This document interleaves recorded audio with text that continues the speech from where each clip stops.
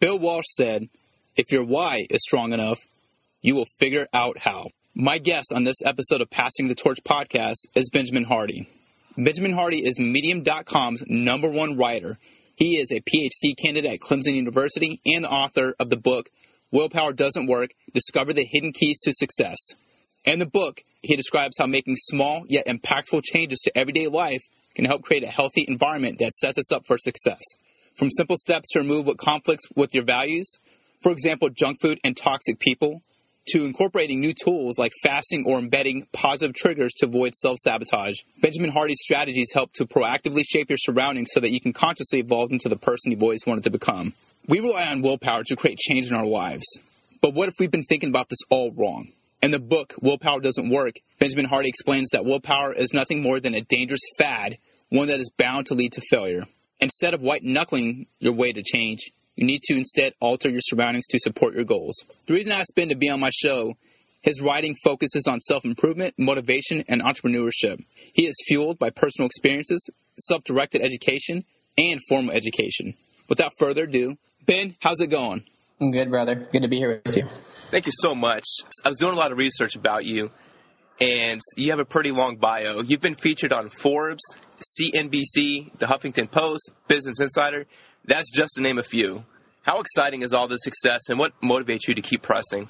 I guess it's pretty exciting. There's a really good book called Relentless by Tim Grover, and he talks about how you kind of get to a point where, well, and this is true psychologically as well, that kind of the failures always feel a lot harder than the successes. So it's kind of, I think for people who are really fueled by success, the successes actually don't really feel that great because you just get kind of like waiting for what's next. Yeah. It's good to always enjoy the journey, to appreciate what you have. And I actually like being humbled. So like I've had plenty of big failures lately. I love pursuing big things I've never tried before. I like being stretched, but I also like the humility that's required when you fail. And I've kind of gone through a lot of that lately as far as just good and nice failures that obviously set things up for future success. But failure keeps you humble and keeps you grounded while you're going forward. So it's all just a good journey. You know, I mean, I love it all. Yeah.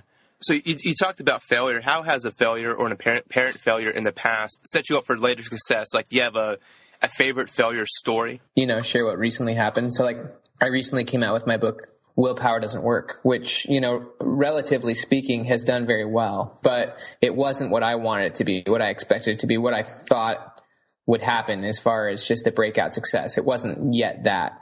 It made me realize that even though I have this quote unquote huge audience, that audience isn't necessarily as loyal and powerful as it appears to be.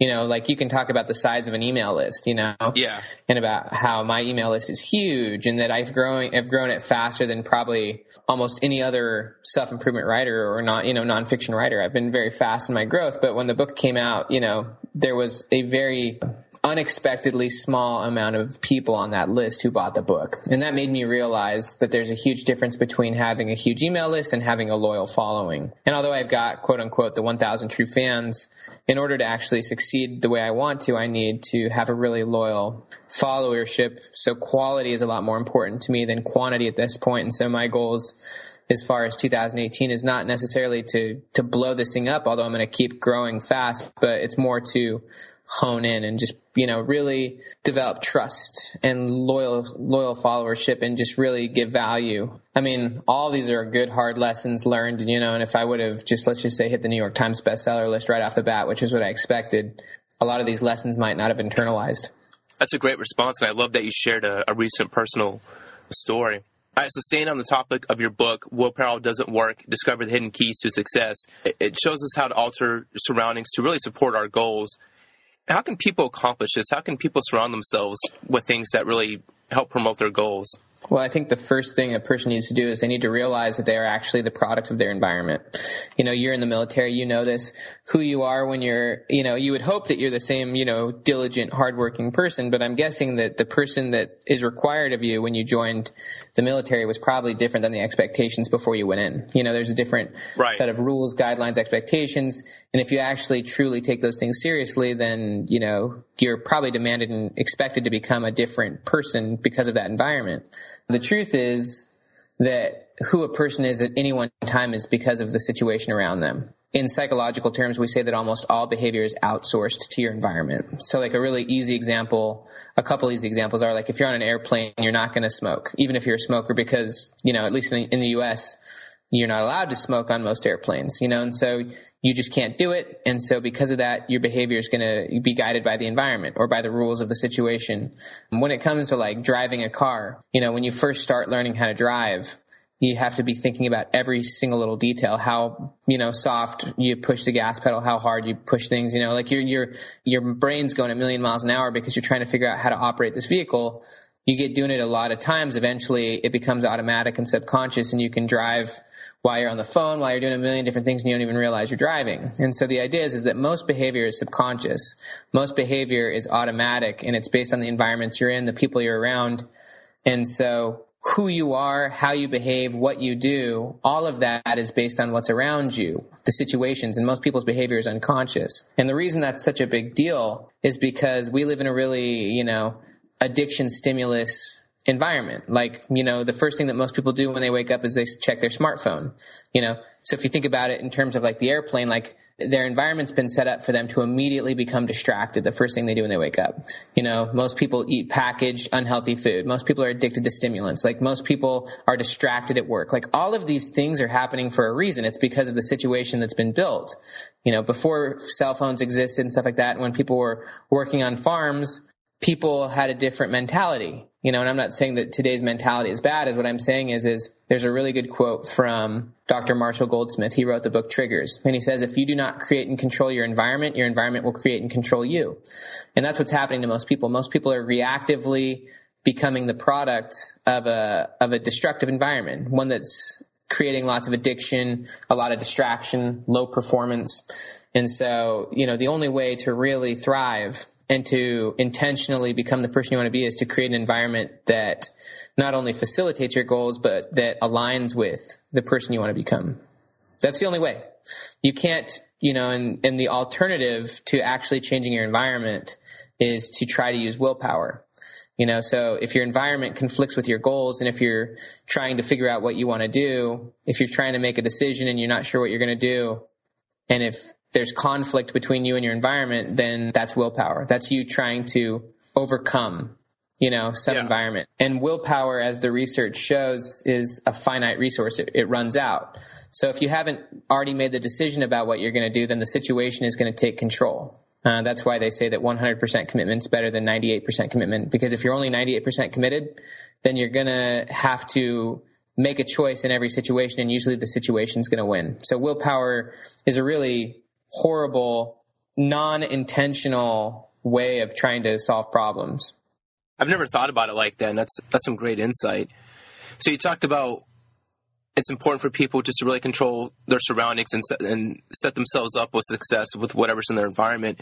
How important is it for the people in your proximity to surround yourself with successful people in your own personal world? Yeah. The book was actually going to be called The Proximity Effect, but last minute I changed the title to Willpower Doesn't Work. So obviously proximity, is what shapes you. It's what's around you. It's what's most immediately around you. So yeah, obviously the people around you are probably one of the biggest determining factors in who you are and who you become. So there's a lot of cool ideas to kind of reinforce this idea. Number one is the Pygmalion effect. It's a psychological idea. There's a lot of research on this idea called the Pygmalion effect. And basically what it means is that you rise up or fall to the expectations of those around you. Yeah. So, if you're around, good leaders and stuff like that, and if there's a high expectation that you succeed, then you can rise up. If there's a low expectation, if you're around people with low standards, you're probably going to lower your own standards, sadly. And so that's one concept. Another concept is that most people don't actually act according to their value system. They actually act according to the social norms around them. So I'll just give a really broad example in America. So most people, my guess would be in America, have the value of being healthy. Like most people probably want to be healthy. Sure. Yet 60+% of America is obese. Why is that? It's because the social norms of the environment are, to eat like crap, and so people aren't unhealthy because they don't value health. They're unhealthy because the people around them aren't healthy. And so, if you want to look at a person's life, you don't necessarily look at their values. You actually look at their social norms. And so Yeah. I mean, obviously Jim Rohn said, you're the product of the 5 people you spend the most time with. And that's pretty true. So if you want to become a millionaire, as an example, you need to figure out how to surround yourself with millionaires. And I talk exactly about how to do that in the book, about how to invest in the right mentorships, masterminds, or environments or relationships, how to actually surround yourself with the types of people you intend to be like. There's a really powerful quote from Dan Sullivan. He's the founder of Strategic Coach.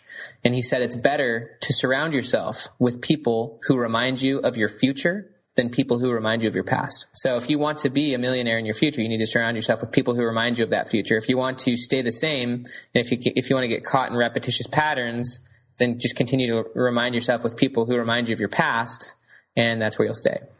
What are some, because it just seems like it all kind of ties into people really need to invest in themselves.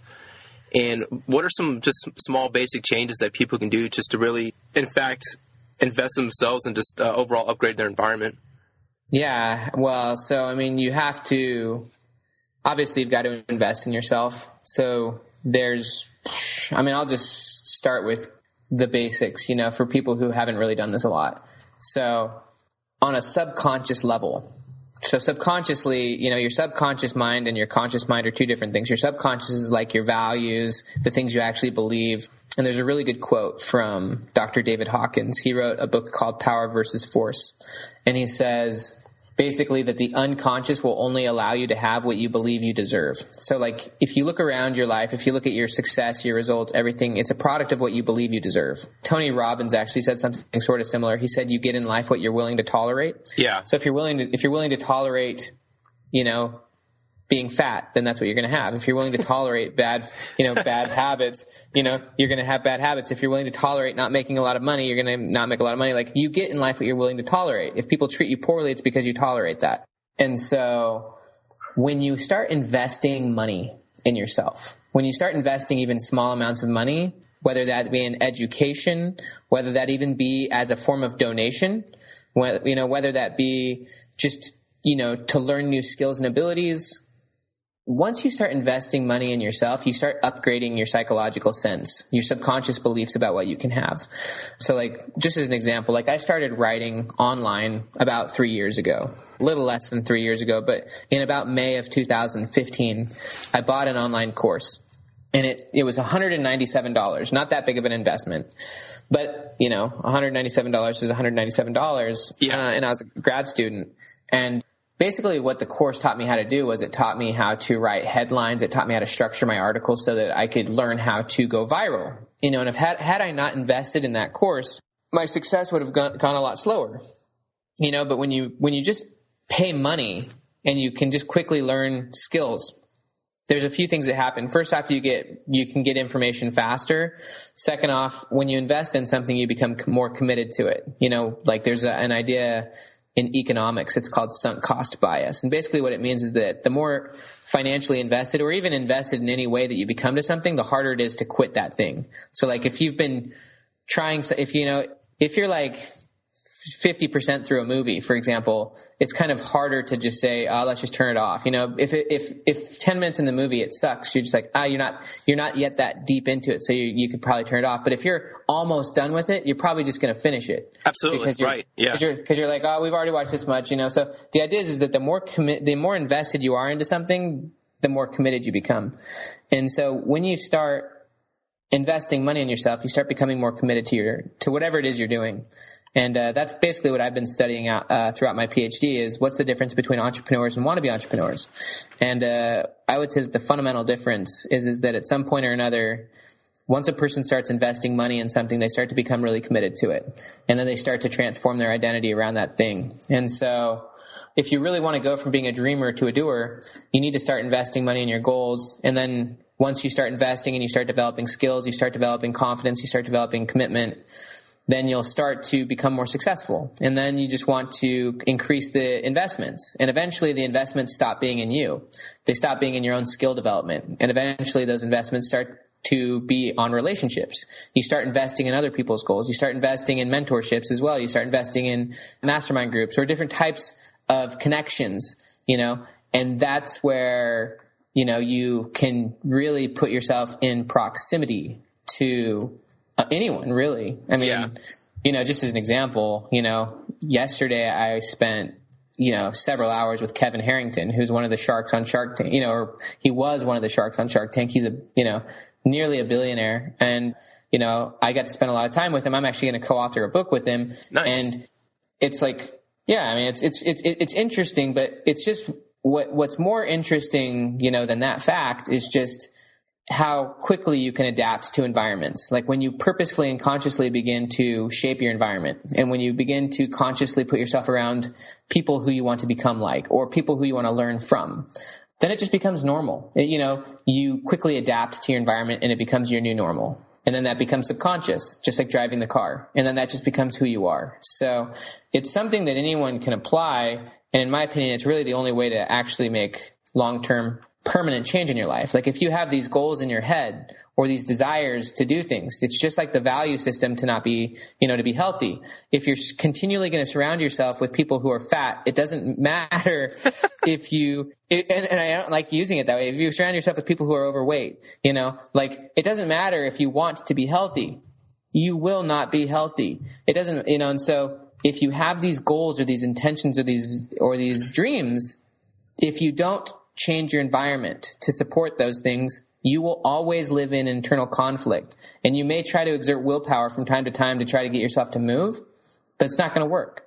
So it's the only, in my opinion, this is really the only way to transform yourself long term. What are some of the negative overall fads and just negative trends that you see when leaders fail, or people in leadership positions whenever they fail? They don't they actually, leaders try to expect people to use willpower to change their life rather than the leader coming in and helping alter the person's situation. So like, just as an example, when it comes to behavior change or even addiction, the opposite of addiction is connection. Like you can't will your way out of an addiction. Any researcher, any professional on addiction will say that trying to use willpower to overcome an addiction is so stupid. I mean, it's what most people try to do. And the reason why is because addiction is a very isolated behavior. When you're addicted to something, you're actually purposefully disconnecting from other people. You isolate yourself. Yeah. And you're trying to win a silent battle. You're trying to white knuckle it. And the only way out is actually through connecting with other people, through developing bonds, through having something deeper and more meaningful to connect to. And also you need other people, and you need to connect with other people to realize you're not alone. You need to be vulnerable, share your story and stuff. Well, when it comes to making any change, I'll just give an example as a parent, because for 3 years, my wife and I were foster parents, and we recently just adopted our kids, which is awesome. But like my 10-year-old son, he has like this aversion to writing. We want him to write in his journal, and his teachers do too, because his writing's way behind. We want him to write in his journal for about, 1 page a night, and we'll give him a topic, or he can choose his own topic. Well, a couple weeks ago, he was just struggling. He had written like 2 sentences, and he hit this wall where he couldn't do it. And he was complaining. He was coming up with every excuse in the book why he couldn't just do it. And he was trying to get out of it, and he started crying. And he was just like doing all of these, I don't know if it's manipulative. He was just doing everything he could to like not do it.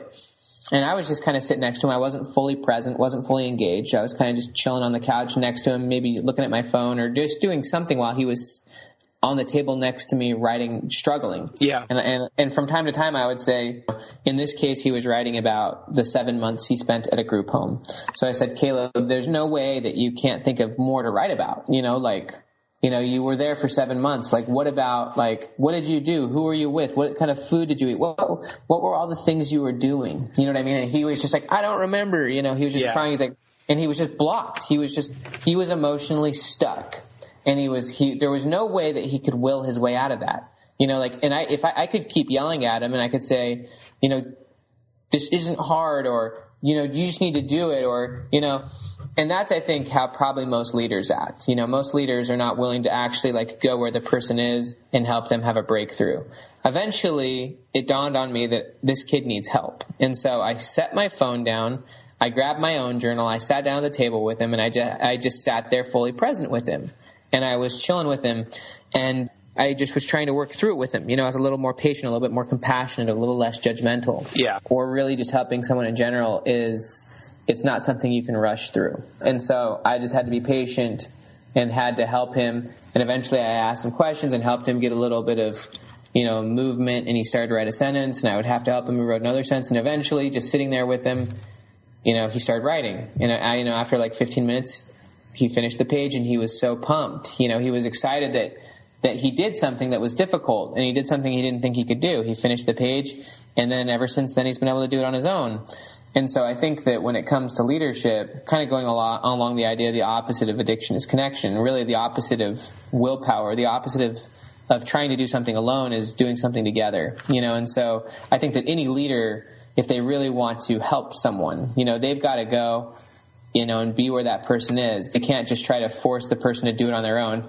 It's not about the individual kind of showing up. It's about the group. It's about, it's about connection. It's about doing it together. And so rather than trying to force your followers to do it on their own and through willpower and just screaming and yelling at them, obviously in the military, it just triggers the military, that's kind of somewhat the expectation in that. But I think that overall, the military is about being a unit. You know what I mean? Like, obviously they're trying, and I would guess that being in that group, in that situation, probably being yelled at isn't necessarily a bad thing. You know what I mean?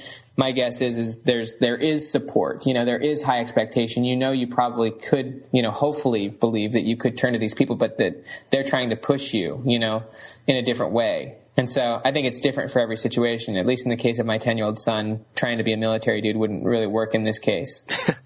No, so I always like to ask questions about leadership whenever I have guests on my show, just because whether it's in the civilian world or in the military world, there are concepts in the civilian world, just like you, for example, there's a lot of things that you're saying and principles that you're putting out there that actually can apply and be very effective and useful in a military environment, because it's just leadership in general, like how do you communicate with people, how to inspire others, how to lead people. So again, that's why I asked that, and that's a great response, and I appreciate that personal story. That's good stuff.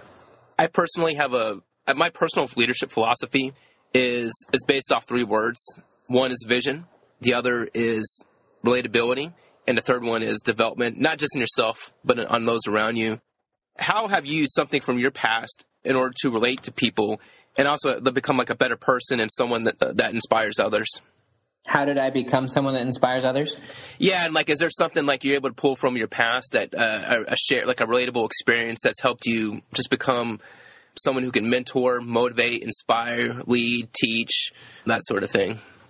I think that it's just kind of, a choice. It's when you start really trying to live a better life yourself, eventually, it stops becoming about you. It starts becoming about how you can help other people. My belief is that one of the best ways to learn is to teach. And so when I'm learning things that are useful to me, I like to sharing them and teaching them to others. And just really caring. So Viktor Frankl in the book Man's Search for Meaning talks about how, happiness and success can only come by dedicating yourself to a cause you believe in, or by, surrendering yourself to another person, meaning basically that, you can't actually experience joy or success in a self-absorbed manner. If it's all about you, then you're never going to actually find what you're looking for, but you can find a lot of joy when you begin to make it about something bigger than yourself, or about someone else and about their success. And, there's a quote from Zig Ziglar. He says, you can get everything you want in life if you help enough people get what they want. And that's just, the higher up you become in the success realms, the more successful you become, the more you realize that that's just true. That, you can only get so far on your own.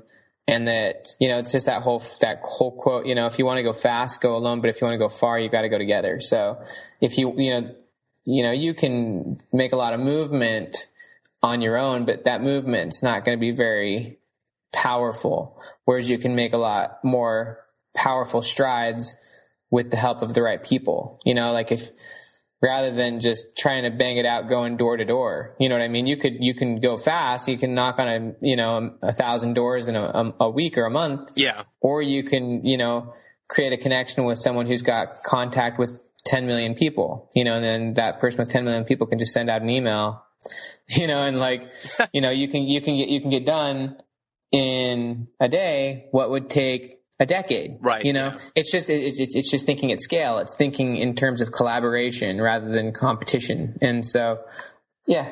That's just kind of some of my thoughts.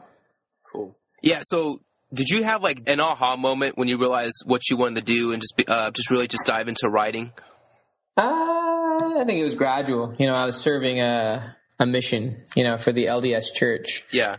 Serving, a church mission, and I was just doing a lot of service, whether that's community service, whether that's just helping other people and just seeing people from horrible backgrounds. And, I was also reading a ton of books, whether that be religious or philosophical or personal development or psychology or philosophy. I mean, I was reading all sorts of stuff, and I was just being changed by my experiences. And I was also writing a ton in my journal, and I was finding that as I was writing in my journal that I could write in a stream of consciousness way where I was just writing and I was learning and being transformed through my writing and through what I was learning and experiencing. And so it was during that time that I just realized that that's kind of what I wanted to do, that I wanted to help other people have similar experiences. And so it was a process. And then, spending, years continually studying, reading, and then eventually figuring out how to do this in a professional manner. It was definitely not easy. Awesome.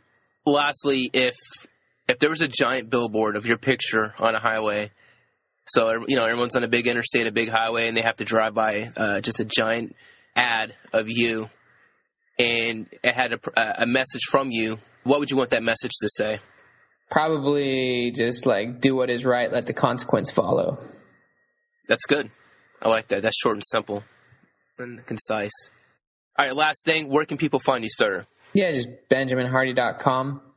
Awesome. Ben, thank you so much for joining the show today. I really appreciate you taking the time. I listed a bunch of your, just a small snippet of some of the things you're doing at the beginning of the episode. But again, just thank you. I really appreciate your time. Yep, no problem, man. All right, everyone, that wraps it up. Thank you again to Mr. Benjamin Hardy for being a guest on this episode. If you want to help spread the message, here's what I need you to do. Like and share my Facebook page, Passing the Torch. And let me know what you think. I want to hear your thoughts. Lastly, remember, vision, relate, develop. Take care, everyone. Foster out.